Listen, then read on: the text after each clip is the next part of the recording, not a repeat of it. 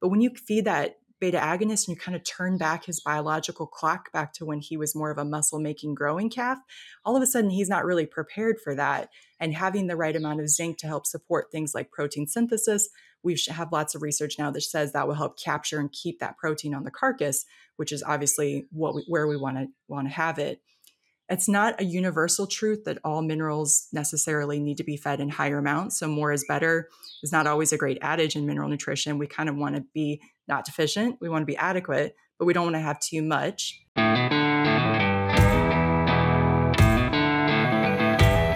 whole new era of communication in the beef industry is coming. Now, you have the brightest minds of the global beef industry right in your pocket. And what's best? You can listen to all of them while driving to the farm, traveling, or running errands. It's never been this good, and it's never been this simple. We want to thank the innovative companies and products whose support and trust make this podcast possible. Healthy Farms by Bioverse, your manure management experts. Contact us for time and labor-saving solutions. Mycotoxins can threaten cattle performance. DSM offers a portfolio of solutions to help mitigate the impact of mycotoxins in your feed. Welcome to the Beef Podcast Show, a weekly podcast where you'll find cutting-edge insights and everything that's working in the global beef industry. Welcome to the Beef Podcast. I am one of your hosts, Brandy Buzzard, and it's my pleasure to bring you the trending issues and topics with the best and brightest minds of the beef industry. Today, we are joined by a very special guest, one of our hosts, Dr. Stephanie Hansen. Dr. Hansen is a professor in feedlot nutrition in the Department of Animal Science at Iowa State University. An Iowa native, she earned her bachelor's from Iowa State and her master's and PhD from North Carolina State University. With nearly 100 peer-reviewed papers and more than $10 million in competitive funding, the goal of her research program is to refine mineral requirements of cattle, especially related to optimizing growth and resiliency to stress. Dr. Hansen has received many early career awards in research from Iowa State University and the American Society of Animal Science. Dr. Hansen is a passionate graduate student mentor and teaches undergraduate and graduate courses in animal nutrition and vitamin and mineral metabolism. She co-hosts a different podcast on graduate mentoring called Mentoring Matters. And Dr. Hansen also raises Angus cows and enjoys hiking, photography, and travel. So thank you very much. Welcome to the podcast. I feel like that seems silly to say to you because you're here every week, but welcome. I'm so excited to get to know you better and to learn more, not only about you, but more about your research programs and the things that you enjoy in the beef industry. So I guess to start off with, maybe just well, welcome first, but tell us, how you got involved here and how you got so far in the career path that you're on. Yeah, absolutely. So first of all, totally agree. It's awesome to see you IRL, right, in real life here, I guess if you can say across our Zoom screen as in real life. Right. I think we were both at the Midwest Animal Science meetings this last spring. And we, oh, really? I think we were ships passing in the night there because I saw you post about it the next day and I was like, Brandy was there. And I was at the same award ceremony or whatever, just sitting in the back. But yeah, my husband got an award. I don't remember the name of the award. I feel bad. Hyatt, please don't be mad at me. But yeah, I was the one that was massively overdressed in like an evening gown because I thought that it was like a big awards banquet. And I got there and there were people, I have nothing against khaki cargo shorts, but there were people in khaki cargo shorts. And I thought, wow, I'm out of place. So I hadn't been to Midwest in a while. I hadn't been to Midwest since I was in grad school. So I was a little out of the loop, but yeah, it was good. I'm sorry that we missed, didn't cross paths in person there because that would have been a good reason to catch up. Yeah. Well, the real question is, what northern Wisconsin kid was the one wearing khaki cargo shorts in Madison, Wisconsin in March? No, I was did not appear to be like a graduate student. It seemed to appear to Gotcha. Yeah, and there was more than one person. I mean, it's not a business. I mean, if you're not presenting, I guess you don't have to be a business professional. So yeah. I'm just not sure it was warm enough for shorts. Well, I agree. I also do not think it was warm enough for shorts. But yeah, the moment I walked in that atrium there and I walked in and I was like, oh, this was a bad idea. The dress was a bad idea. So, but I'm very proud of Hyatt for the award he received. He worked really hard and earned, deserves all the accolade. And so, yeah, I was there to support him. I don't usually go to Midwest meetings. yeah, I hadn't been there in a long time and hadn't been to national animal science meetings either in a really long time. So it was good to get surrounded by the science community again. Yeah. So, all right. So I'll circle back to answer your Yeah, question, let's how I got talk kind of, about you. And yeah, no, it's good. Um, so I was raised in a small town in Northwest Iowa, and my grandparents raised limousine cattle. And I distinctly remember the Thanksgiving evening where my grandpa and I were both kind of standing next to each other, looking out the window at the cows. And I said something really innocuous like, why don't we do anything with those cows? And let me tell you, it was about 5 seconds later that I was signed up for showing beef steer in 4 H the next year. That transitioned into some leadership roles in the Junior Limousine Association. I was never on the pre-vet track. I always wanted to be on the side of preventative. I didn't want animals to get sick. I wanted to see if we could figure out the ways to prevent that. And I quickly found a passion for that in nutrition. It's really awesome. I went to Iowa State University, majored in animal science. My light bulb class was Animal Science 419 Advanced Nutrition, where I sat there and listened to the instructor talk about nutrition. And I thought, holy cow, this is so cool. I was such a nerd about it. And I teach that class now. oh, that's so And cool. so, yes. So I always tell students on the first day, like, this was my light bulb moment. Kind of the rest of it was really just, that definition of luck is the ability to recognize an opportunity when it presents itself. I got really lucky with some people who were like, you should go to NC State. We think you'd get along great with Jerry Spears. I really didn't know much about mineral metabolism, but it would be impossible to not kind of pick up the mineral bug from Dr. Spears. It's just infectious enthusiasm for it. He literally wrote the chapter in the NRC on minerals and vitamins. Oh, Fast forward through my master's and PhD, I was even more of a mineral nerd than I was at the beginning.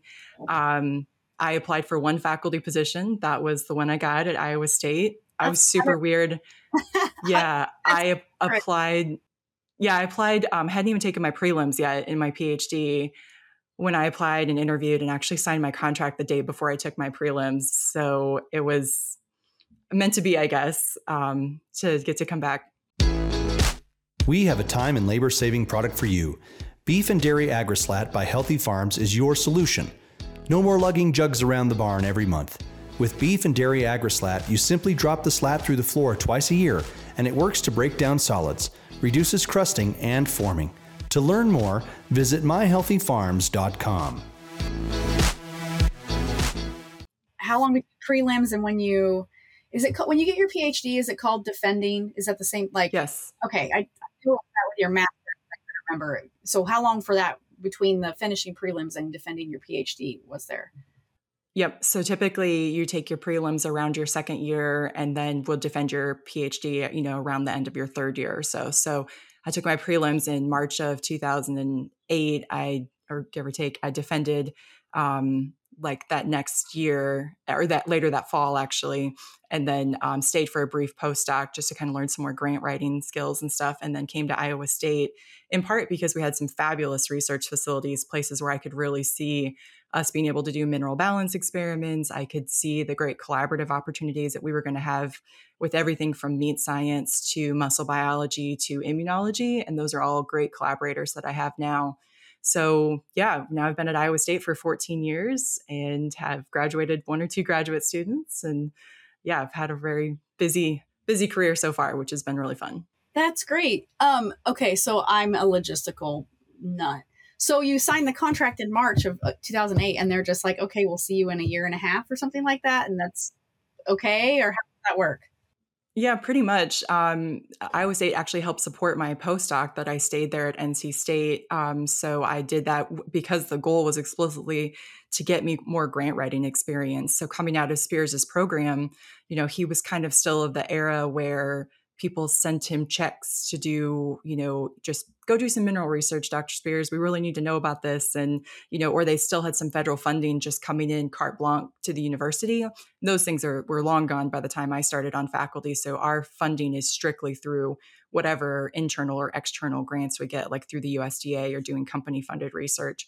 So that was obviously a really important thing that I needed to be a successful faculty member. And so kind of figured out to mentor with another faculty member there who was a successful grant writer actually in poultry nutrition. And so we did some other research under her. And then I moved here to Iowa in July of 2009. Wow. Well, that's okay. That now I understand. Thank you for clarifying that. I stopped after my master's. I had had enough, so I'm not in tune to that whole process. But that's great that they were so supportive and helpful to get you through that process. So, to my understanding, and please correct me if I'm wrong, you have a greater teaching appointment than, or larger teaching appointment than like extension or research. Is that right? Nope, I'm actually majority research. So I'm like a 60, yeah, I'm like 65% research, and then I have a 30% teaching. So my teaching is going to be that advanced nutrition class, some graduate vitamins and minerals, and then I have some undergraduate advisees as well. But the majority of my appointment is research, and I don't have a formal extension appointment, but we have the amazing Iowa Beef Center that is our beef kind of extension group at Iowa State. We're right in the same office suite. Our students frequently get the opportunity to outreach or extend our research findings out to the field with them. So they might go to a producer field day, or they might write a fact sheet, or get to produce at our beef showcase that we do. So just really great opportunities for those grad students, regardless of whether they're on a path to extension or not, to figure out science communication, right? Okay. All right. Yes, I understand. That's great.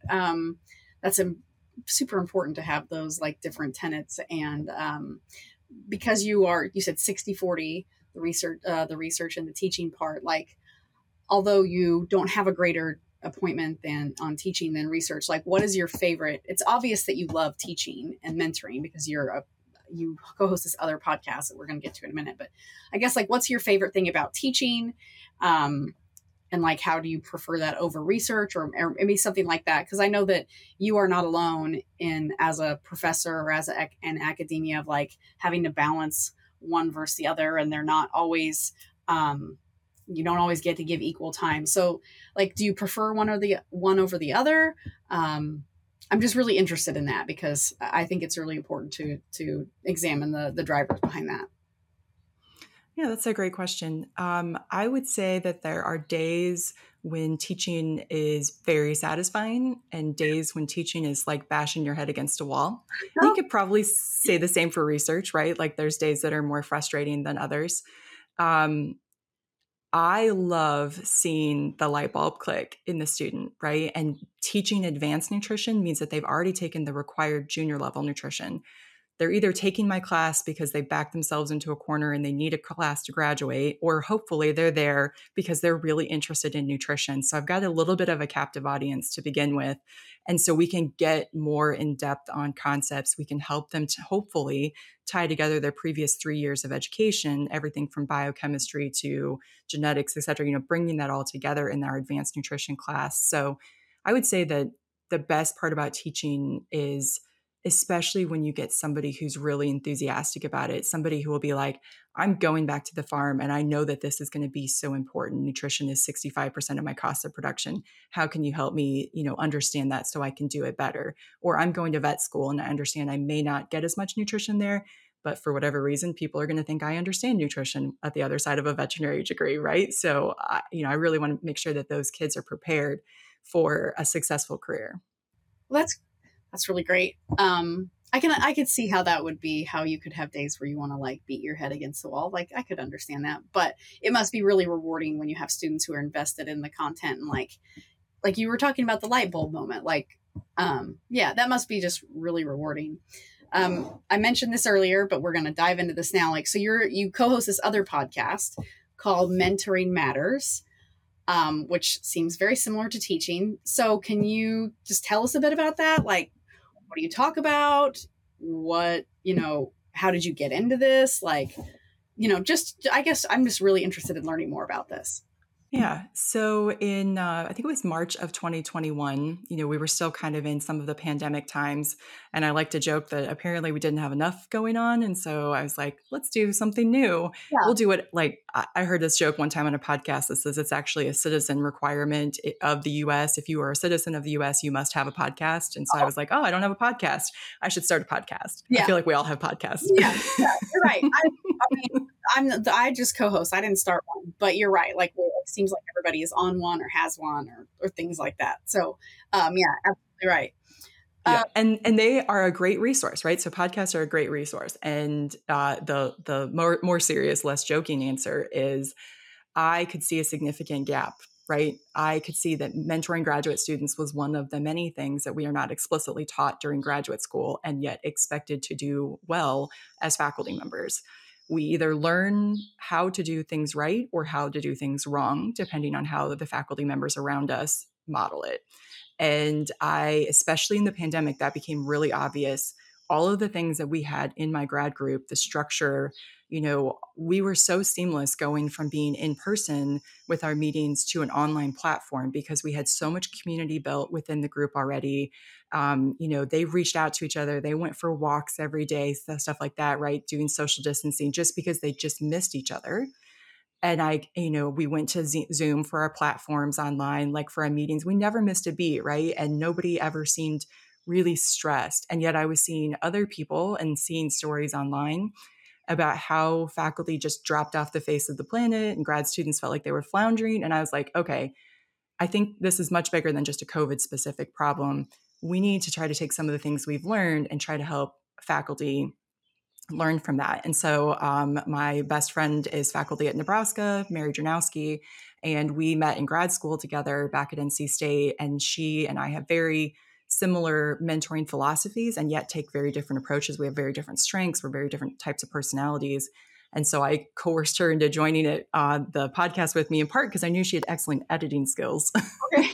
That's important. That's a big part of a podcast. Absolutely. So yeah, the rest is history. We either occasionally interview people who have, demonstrated some mentoring success, or we mostly just talk about the things that are on our mind, right? Like what's the things that hasn't been going well that we've tried to brainstorm. Really, it was like, she was my best friend at work who wasn't at my same physical location, right? So we would talk on the phone every day. And a part of that conversation would be, oh, my grad student did this irritating thing today. And we have this rule that's like, you can only complain for so long before you start spitballing solutions. Oh, And so we yeah. always had this really positive outcomes. Like, okay, that happened, but like, why did it happen? How do we prevent it from happening again? What have we learned from this? And then there'd be days when we're like, oh my God, they did this amazing thing. And you're like, okay, how do we replicate it? Oh, And so sometimes our conversations are kind of like being on the phone with each other and we happen to be recording. that sounds like a really great, just the format sounds good because it's like conversational. But I like that bit you mentioned, like you're only allowed to be like complain. I don't know if you use the word complain or not, but you're only allowed to complain about it for a while and then you have to find a solution. And I think that that's really valuable, not only from like a conversation standpoint, but just from like a problem solving forward momentum issue, just in general, is like, you can only whine about it for so long, either fix it or be quiet. So like, I think that that's a great, mindset. So you've been on the air since March. So you're like at like 2 years now on the Mentoring Matters podcast. Like, do you have a favorite episode or maybe a favorite guest that you've had so far? Let's see. So one of our most popular episodes has been actually when we interviewed Jan Worsema, who was actually my kind of teaching mentor at Iowa State. She actually teaches, she has like a small group that we've been meeting since 2010 every other week. And she always says I'm such a weirdo because I have this really small teaching appointment and everybody else in the group is like really high teaching appointments. And I was like, you don't understand. It's not just helpful for the undergrad classes.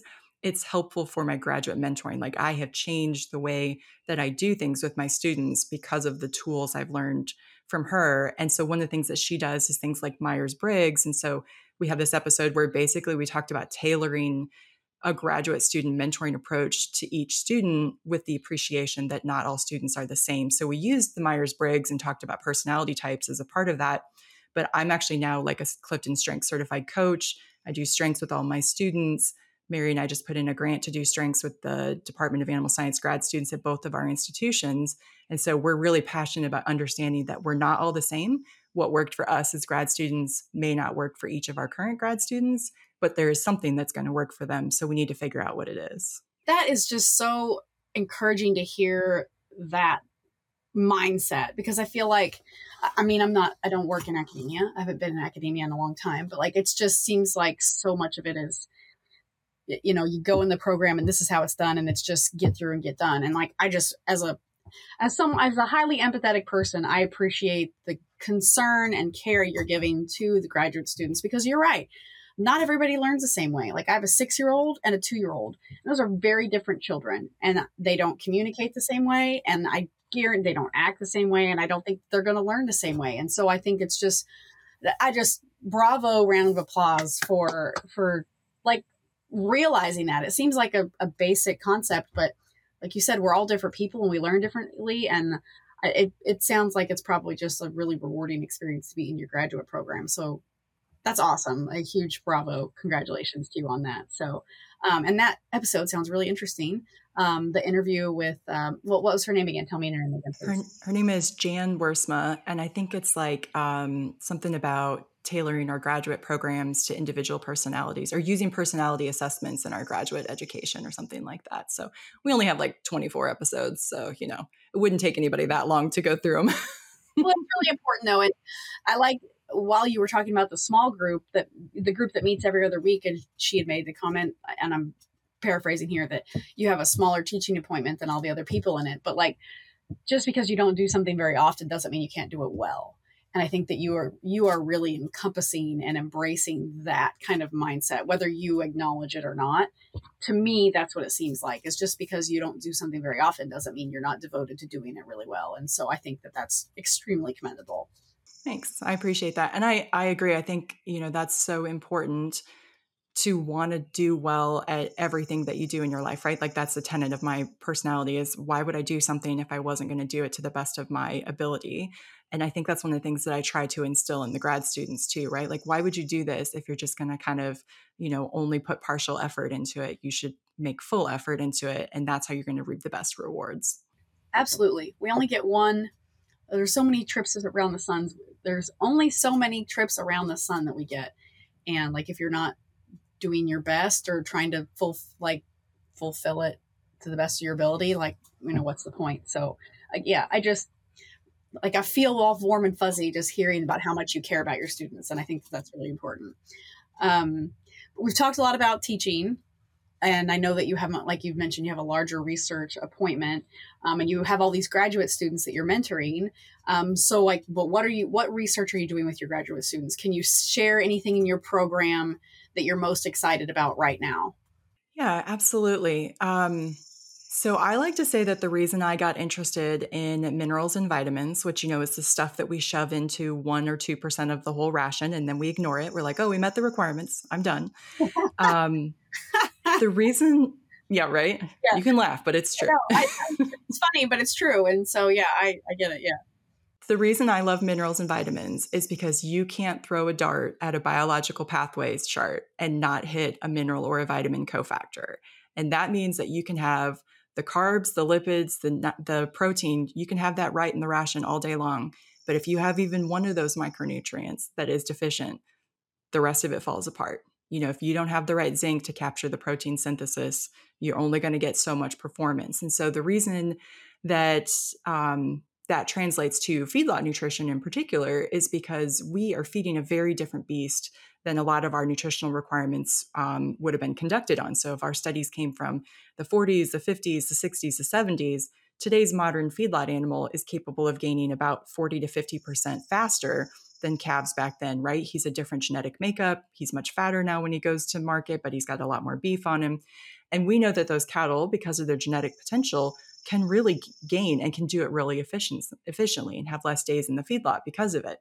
But only if we figure out how to optimize his performance. So optimize things like his stress response after a trucking event. How do we help him recover more quickly? Or optimize that calf's ability to respond to a growth promoting implant or a growth promoting beta agonist. So that is kind of a couple of the areas that we're really interested in, the stress response. And then we're also interested in how we can figure out the right kind of minerals, vitamins, or additives to sort of optimize the response to some of these technologies that we use, like anabolic implants or beta agonists. I think that, you at the very beginning, you were talking about how, you can't throw a dart at a biological pathway without hitting. And I think that I'm trying to think how to phrase this.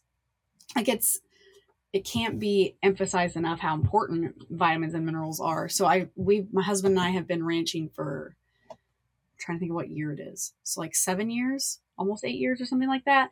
And it wasn't until we got cattle that he knew this already, but I didn't, I understood like how important minerals are to like just basic metabolic function in cattle. Like like just what you said. I didn't understand any of that until I was like in it and paying attention, because it's just not something that you associate with like nutritional success or gain or performance right away, because there's lots of other big things. But like if you ignore this one thing, it's all in vain, and it throws a lot of things off. And so, I don't know if I would hope that there are not very many people like me who didn't know that. I would hope that people know that, but it's worth emphasizing just like how important they are, because like just like you said, if you're off, it's all in vain. You're not capturing the most performance that you can.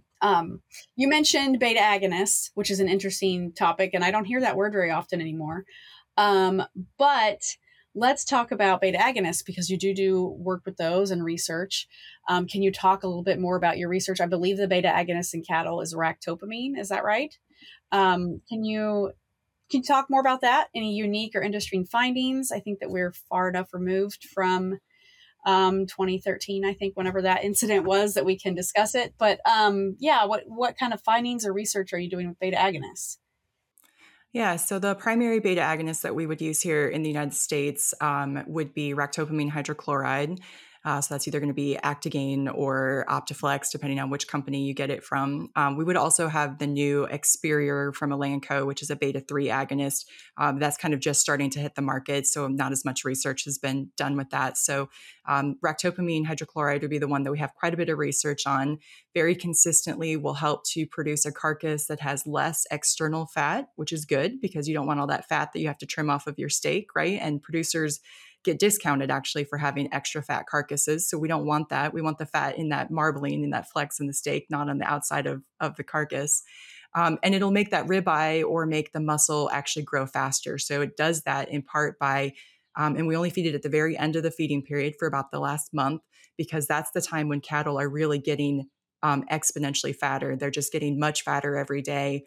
And it can get ahead of us. And so the tools like a beta agonist like ractopamine helps producers put more lean on that carcass, more muscle, and less fat, which results in usually some sort of, definitely enhanced economic value, but also sustainability, right? So putting that nitrogen in the protein in the carcass, that's a much better place for that nitrogen to go than ending up, for example, in the environment. And so anything we can do to improve sustainability of the beef industry, and that's two of the pillars, both environmental and economic, that we can hit with ractopamine. And so ractopamine is a great example of a tool that, we didn't have 20 plus years ago. And so none of our mineral requirements were ever established with the idea that we would have cattle who potentially could be gaining 4.5, 5+ pounds of gain per day, and doing it in a very efficient manner. And so this is one of the opportunities where we have seen things like zinc, so we can feed more zinc and increase more capture of that gain. And we think it's just as simple as saying that calf would have been fine at 3.5 pounds a day with the zinc that he had in the diet.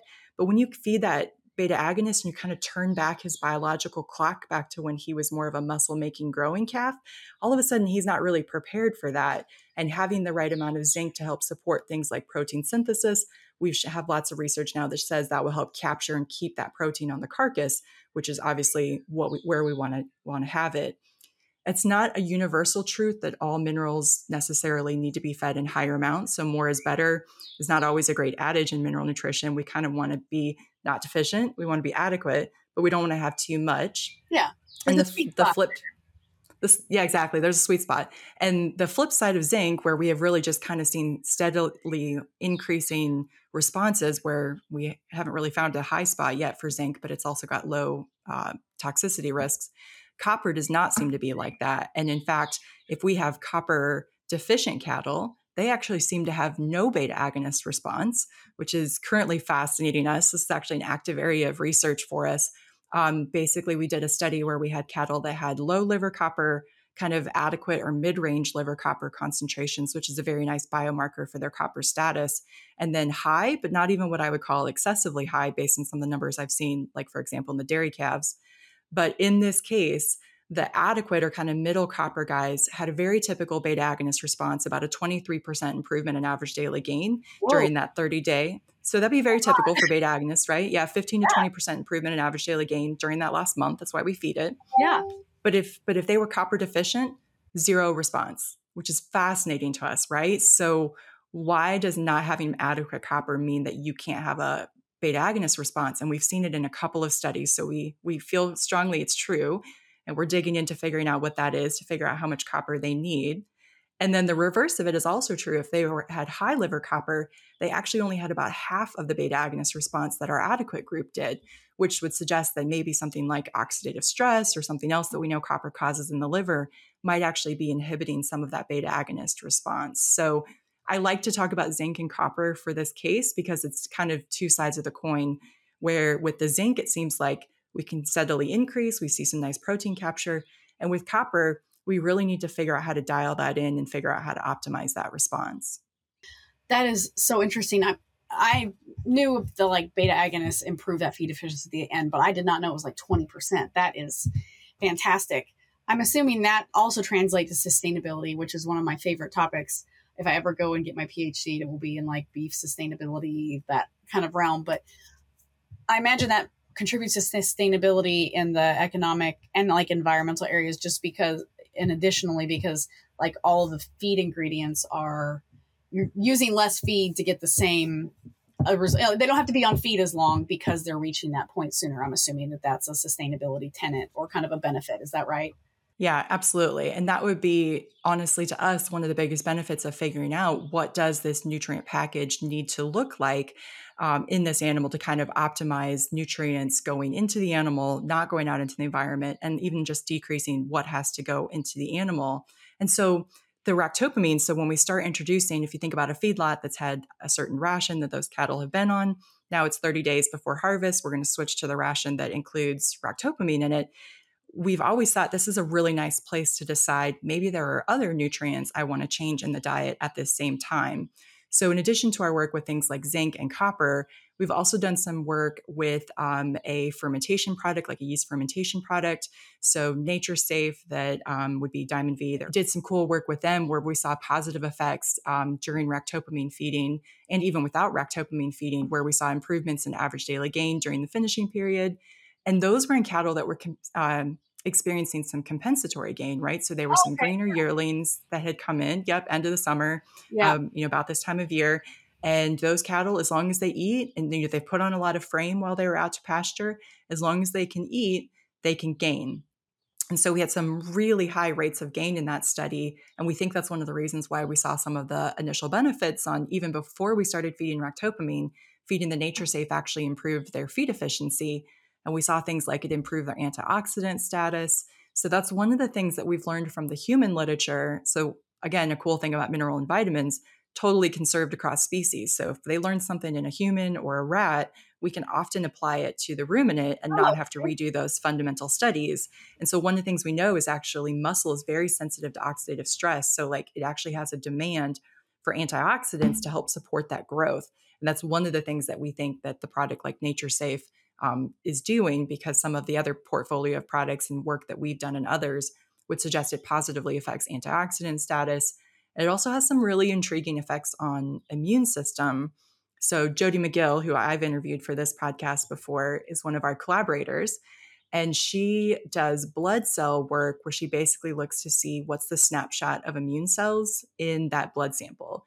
And we have seen in our work and then her work with dairy calves that some of these products like Nature Safe or whatever the calf product is, where basically things like gamma delta T cells and natural killer cells increase. And I'm super not an immunologist and I do not play one on TV or on a podcast, but Jody, right? Jody has helped me understand that those are some of the first lines of defense cells. And so in theory, it should mean that those animals are better ready to kind of have a disease challenge response in a positive way. that makes sense, right? Like, being that like suppressed. And so, yeah, that makes a lot of sense. You were speaking, I've been thinking about this earlier when we first started talking about the beta agonists. You were talking about this ractopamine hydrochloride. Is that current one? That's Optiplex. But there was like a beta agonist 3. Did you say that? Yep.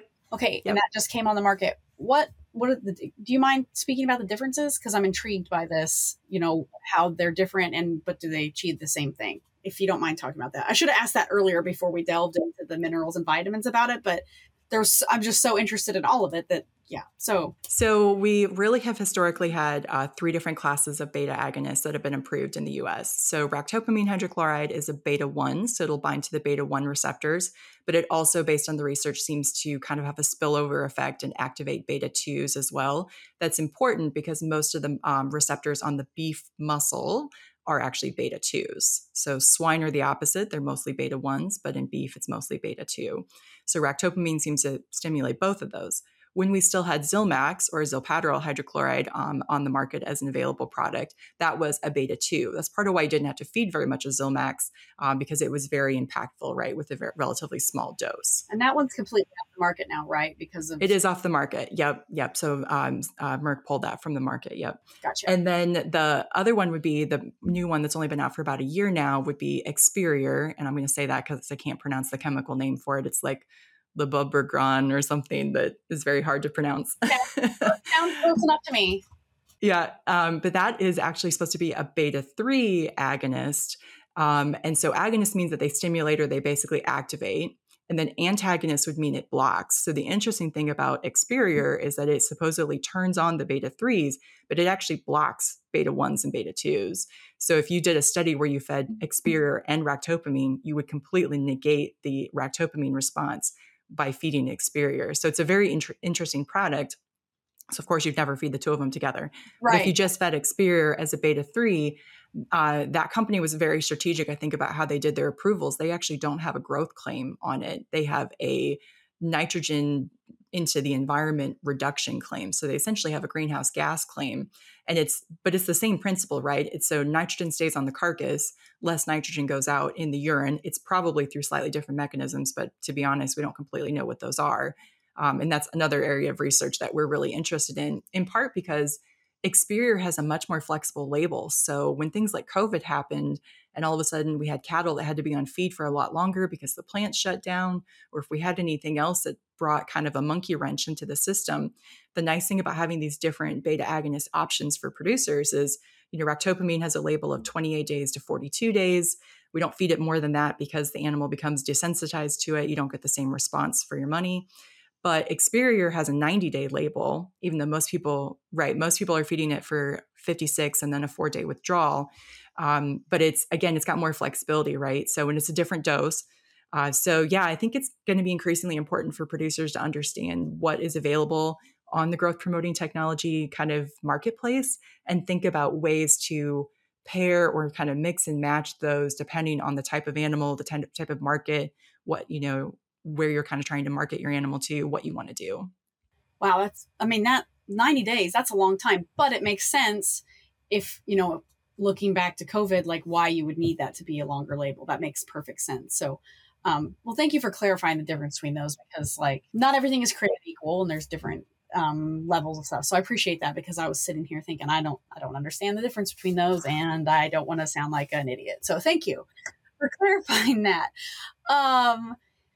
So that's kind of what you're doing now, like in the next 5 years-ish. Do you see any big breakthroughs with beta agonists or like maybe what you're going to, like, do you think you'll know more about the copper, like when they're copper deficient and then they don't get any response to the beta agonist? Is that something that you're going to be researching like pretty intensely in the future and you hope to have like a breakthrough soon? Yeah, I would say that it's definitely on the top of my most interesting things to research list. And I actually have a really great graduate student right now who I'm kind of molding into my next copper nerd. So he's got some big shoes to fill with some of our prior folks, like Elizabeth Messersmith was our last copper nerd. I think Jacob's got a lot of potential. So it's going to be really fun. We're actually going to be doing a little bit of preliminary work this fall with a set of calves that we'll have. And then we're actually putting in some grants right now to actually be able to delve deeper into this.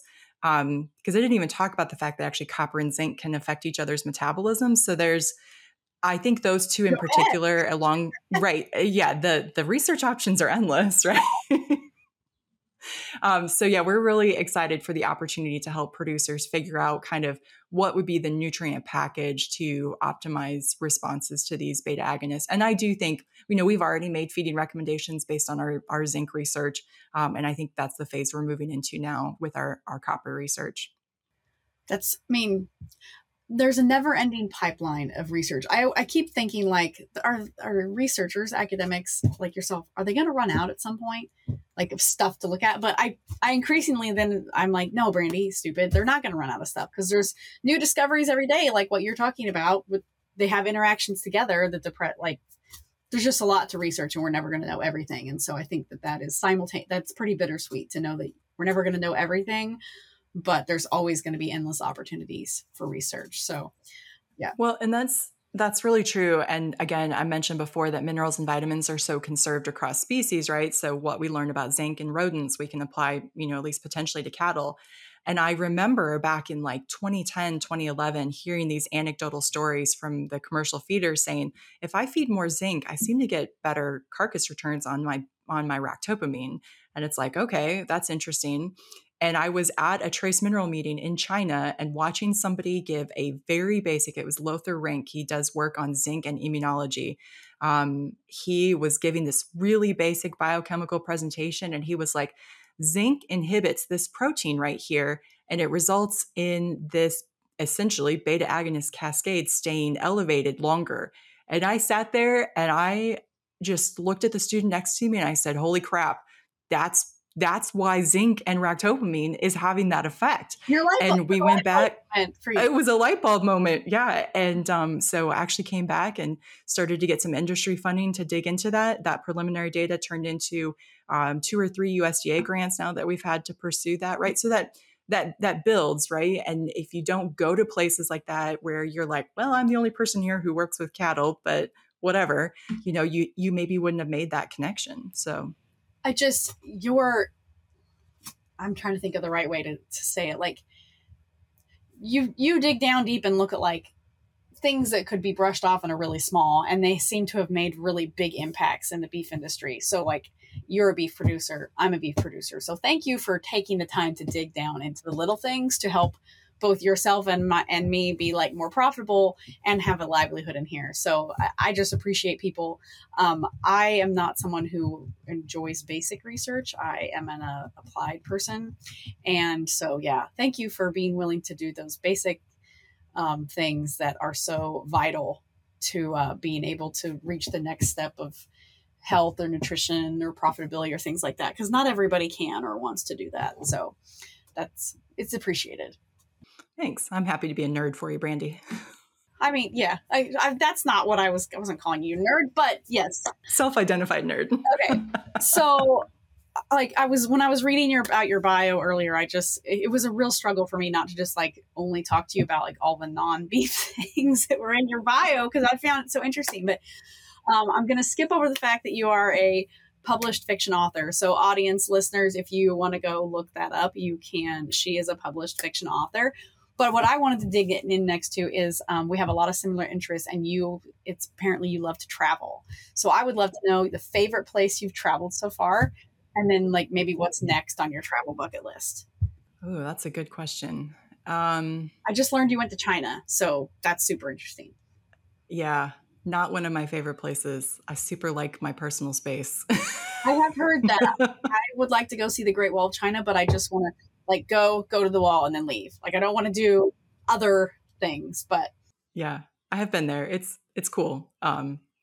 So I got really lucky in hindsight in 2019 that so my friend Mary was invited down to Argentina to run around with the group down there for a couple of weeks talking about forage things, which that's what her research is on. And she was like, do you want to come down on vacation? So I did a couple of weeks in Argentina and we hiked in Patagonia, which was amazing. I think my knee is still recovering 4 years later, but it was amazing and did some hiking that I probably would have never done if I'd actually read the trail description before we just started hiking.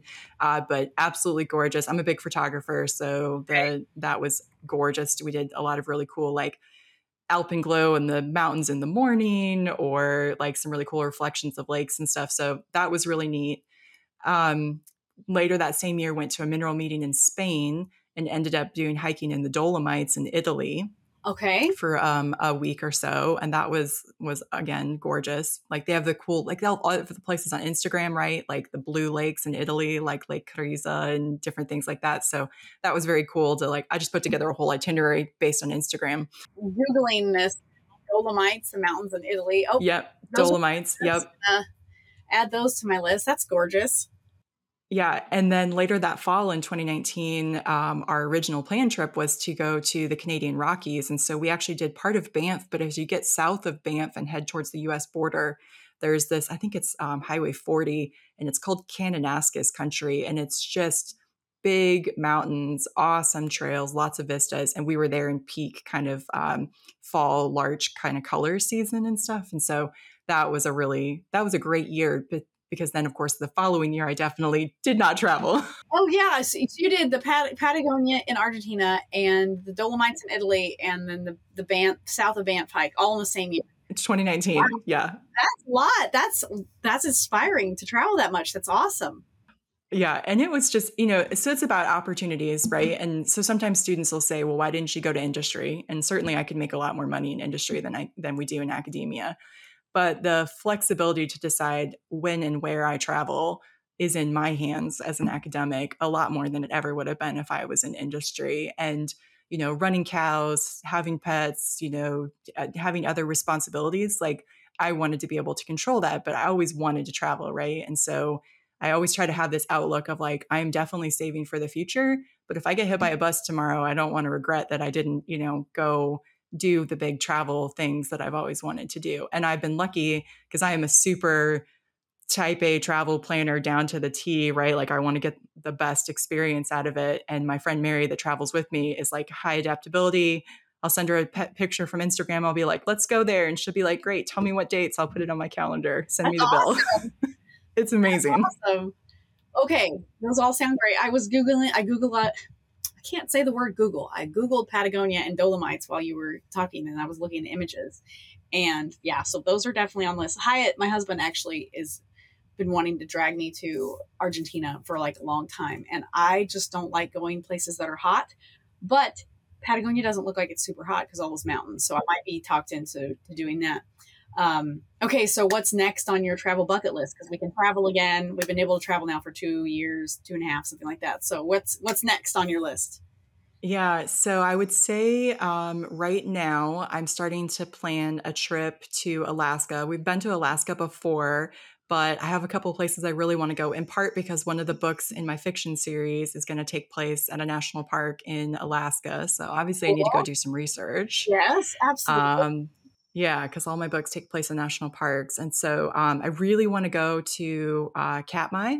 So they have like Brooks Falls. You can see the Brooks Falls webcams online and watch like the brown bears, which are basically very, very large grizzly bears, feed on the salmon in the falls and everything. So I would really like to go there as a part of it. Actually, in my undergrad class, we participate in Fat Bear Week.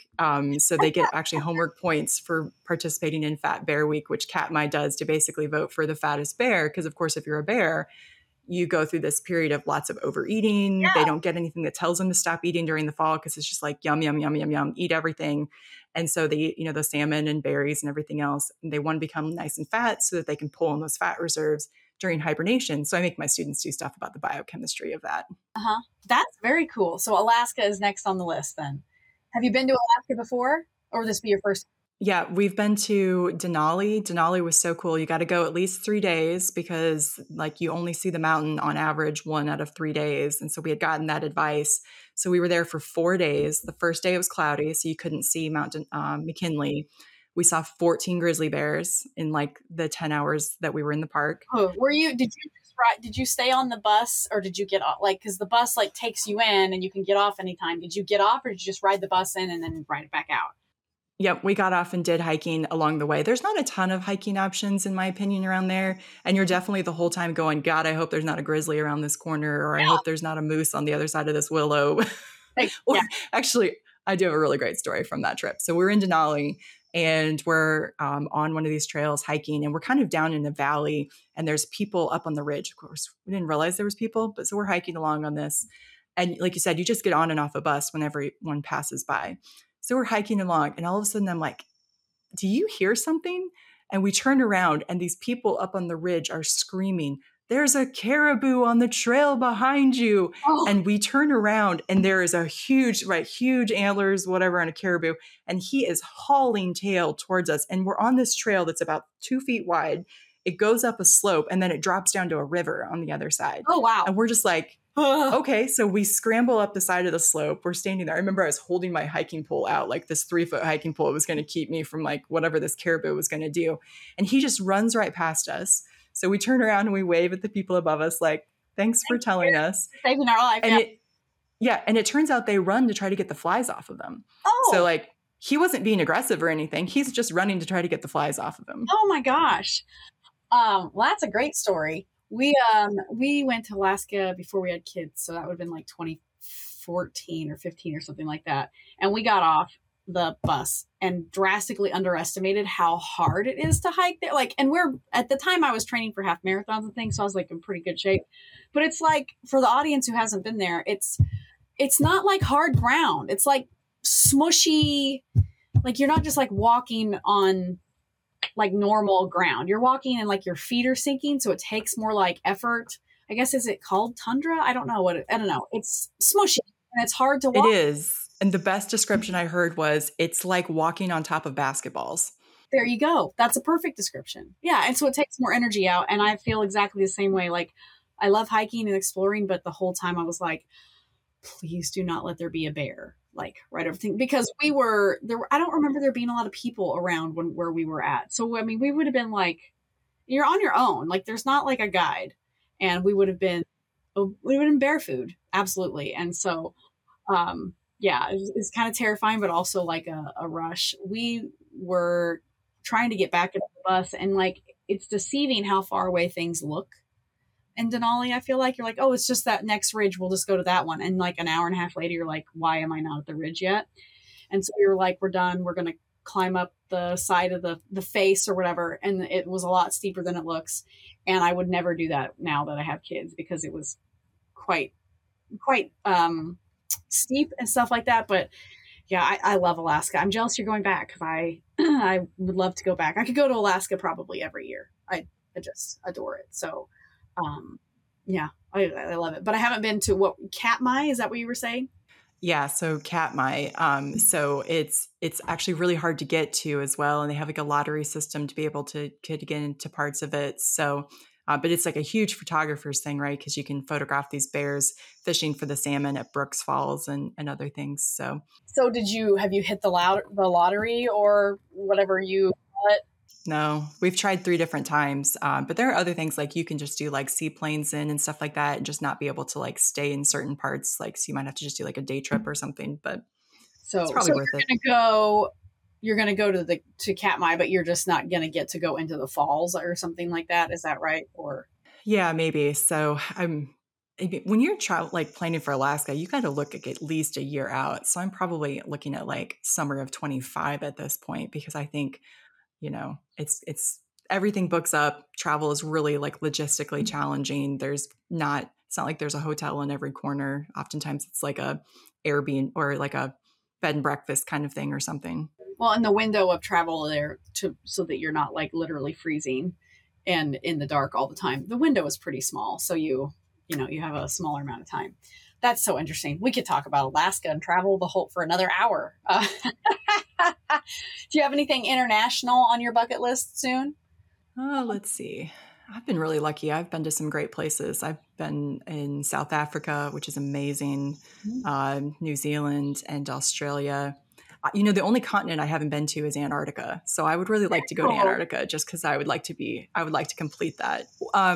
But the other one would be, I would really like to go to Norway and go up to like Lapland and do like the Northern Lights, something like that. I think would be really fun. I was explaining the Northern Lights to my daughter, because she's going into first grade, but she reads at a much higher reading level than that. So she had checked out a book that was talking.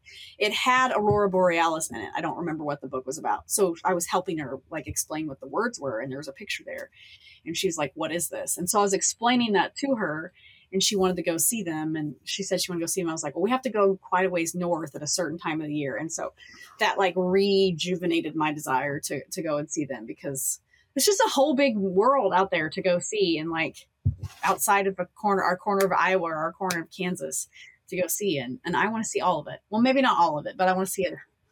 I want to see a lot of it, but maybe not all of it. It's time for our famous three. Well, that is all my like planned questions we have to you today, but I think you know what's coming. At the end of every episode, we ask the same questions of every guest. So I hope that you have, like prepared these, but what is your favorite beef or cattle related book? Okay, so I have to say this is really fun to finally get to answer because Oh, every time it's interesting to hear what the guests I- say. And I always want to be like, I also want to give my answer. So I finally get to give my answer. So my favorite beef related book, I'm actually going to say the resource that is the Iowa Beef Center website, in part because it has a lot of historical information. It's got some great fact sheets. It's the extension arm for Iowa State for the beef group. But also they have links to blogs and other things. You can see what field days are coming up. So there's a lot of educational opportunities. Some of our students will have smaller fact sheets that they've written about their different projects and everything. So I think the Iowa Beef Center is just a great kind of general starting place for all things beef. Gotcha. Okay. That's a good. I said book, and I forgot that the question is actually beef or resource. So that I messed that up. So you got to say yours, and I actually messed up the question. So way to go. Okay. So the next one is, what is a book that's not related to the beef industry that you are currently reading or is one of your favorites?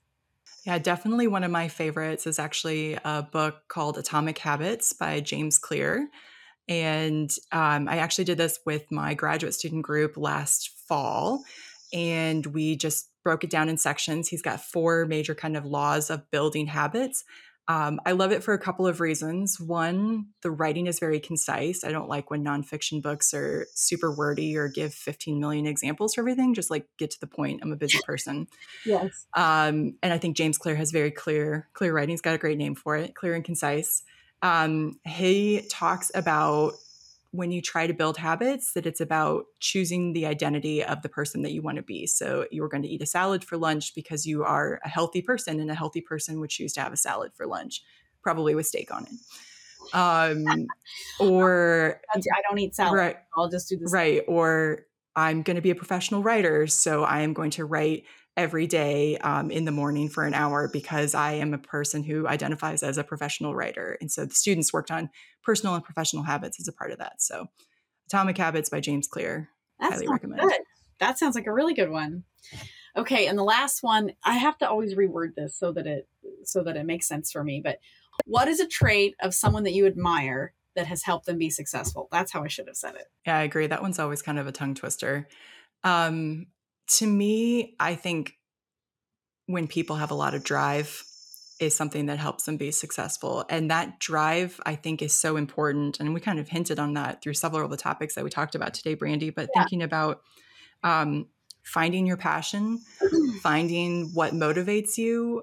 And when that clicks, it doesn't necessarily feel like you're doing work, right? It feels like you just kind of have this insatiable curiosity for, figuring out the next thing for this thing that you're passionate about. And so I think a lot of people that I've seen that have been successful have that drive or have figured out what it is that drives them. Absolutely. Yes. And we have talked I think you're right on spot on with that one. In terms of like, I agree with what you're saying, but you're right. We have talked a lot about like passion, and it's been very easy to like the passion that you have for mentoring and teaching and research and minerals and improving cattle, like outcomes of raising cattle. Like your passion is palpable. And so thank you for sharing that with us today, because that's not always the case. Not necessarily, I don't mean like with guests on the show, but I mean that it's not always the case that people are in a career and that they're passionate about it. People go into different jobs and careers for a whole wide variety of reasons. But like when you're able to find your passion and then be able to do that day in and day out and get paid for it, like I think that's a sweet spot. So I think it's pretty evident that you are in that sweet spot and able to pursue other things as well. So it's been really great to learn that about you. Well, I appreciate that. I totally credit my parents for that. They both came from backgrounds where they didn't even complete junior college and, kind of ended up in the jobs that were available. And, they were done with those jobs at the end of the day. And sometimes they struggle to understand why my job doesn't just end at 5 p.m. And help them understand that it's a career. But also they always told me, like, you need to find what's going to make you happy. You need to find what's going to make you passionate. Okay, you want to go to school longer. I guess that's okay. Right. And, and they can see that. Right. So Yeah, they can yeah. see now what the benefits have been from that. Like, I have an aunt who's like, obviously older than me because she's my aunt. And she's like, I want to be like Steph when I grow up. And I love that. I think that encompasses it, right? Like exactly what you said, figure out what makes you passionate, figure out what you love, and just go out and do that every day. That's an ultimate compliment, is that someone wants to be like you when they grow up. I think that's great. That's a really positive note, I feel like, to end on, sadly, to end on. It's not a positive note that's sad. Sadly, we have to end, but that's a good note to end on it. I'm like really stumbling today. I'm sorry, Dr. Hansen. But that is all the time that we have today. And again, I appreciate so much you coming on here and bearing your soul for me and your audience here on the Beef Podcast Show. If people want to find out more information about your research or about the Mentoring Matters podcast, or about your book series, like I said, Dr. Hansen is a published fiction author with the series. Where can people find out about all the things about you? Where can they do that? Yeah, absolutely. So I write crime thrillers, and you can find out about my books at slhansenbooks.com. So that's the easiest way to find that. I'm putting this and then for everybody. Yeah, so slhansenbooks.com. And then for anything kind of work related, I've been working more on developing my presence on LinkedIn. So Stephanie Hansen on LinkedIn, you can probably Google stalk me there. And then I have Mentoring Matters as on all of the podcast platform, Apple, Spotify, etc. I think we have a Twitter feed. Mary does that because I think Twitter is the septic tank of the internet. So I don't. Yep, accurate. I agree. I'm not on Twitter. So yeah, I think that's all of them. We do have a ruminant nutrition lab site as well that students can find off of our animal science site if they're interested in reaching out for possibilities about graduate school. Awesome. Well, thank you for sharing all that. For our audience, I've put all those things in the show notes for the slhansenbooks.com for her crime series. Beef and work related, you can find Dr. Hansen on LinkedIn. And then you cannot find her on what I call the cesspool of the internet, which Twitter, but you can find her. The Mentoring Matters podcast is on all podcast platforms, as well as Mentoring Matters on Twitter. So that is great. It will be easy to find you. And once again, thank you for sharing all this with us. And it's great to meet you and to get to know you better. So yeah, I hope you have a great rest of your week. And for our audience, thank you for joining us. And we hope you'll come back and join us next week on the Beef Podcast Show.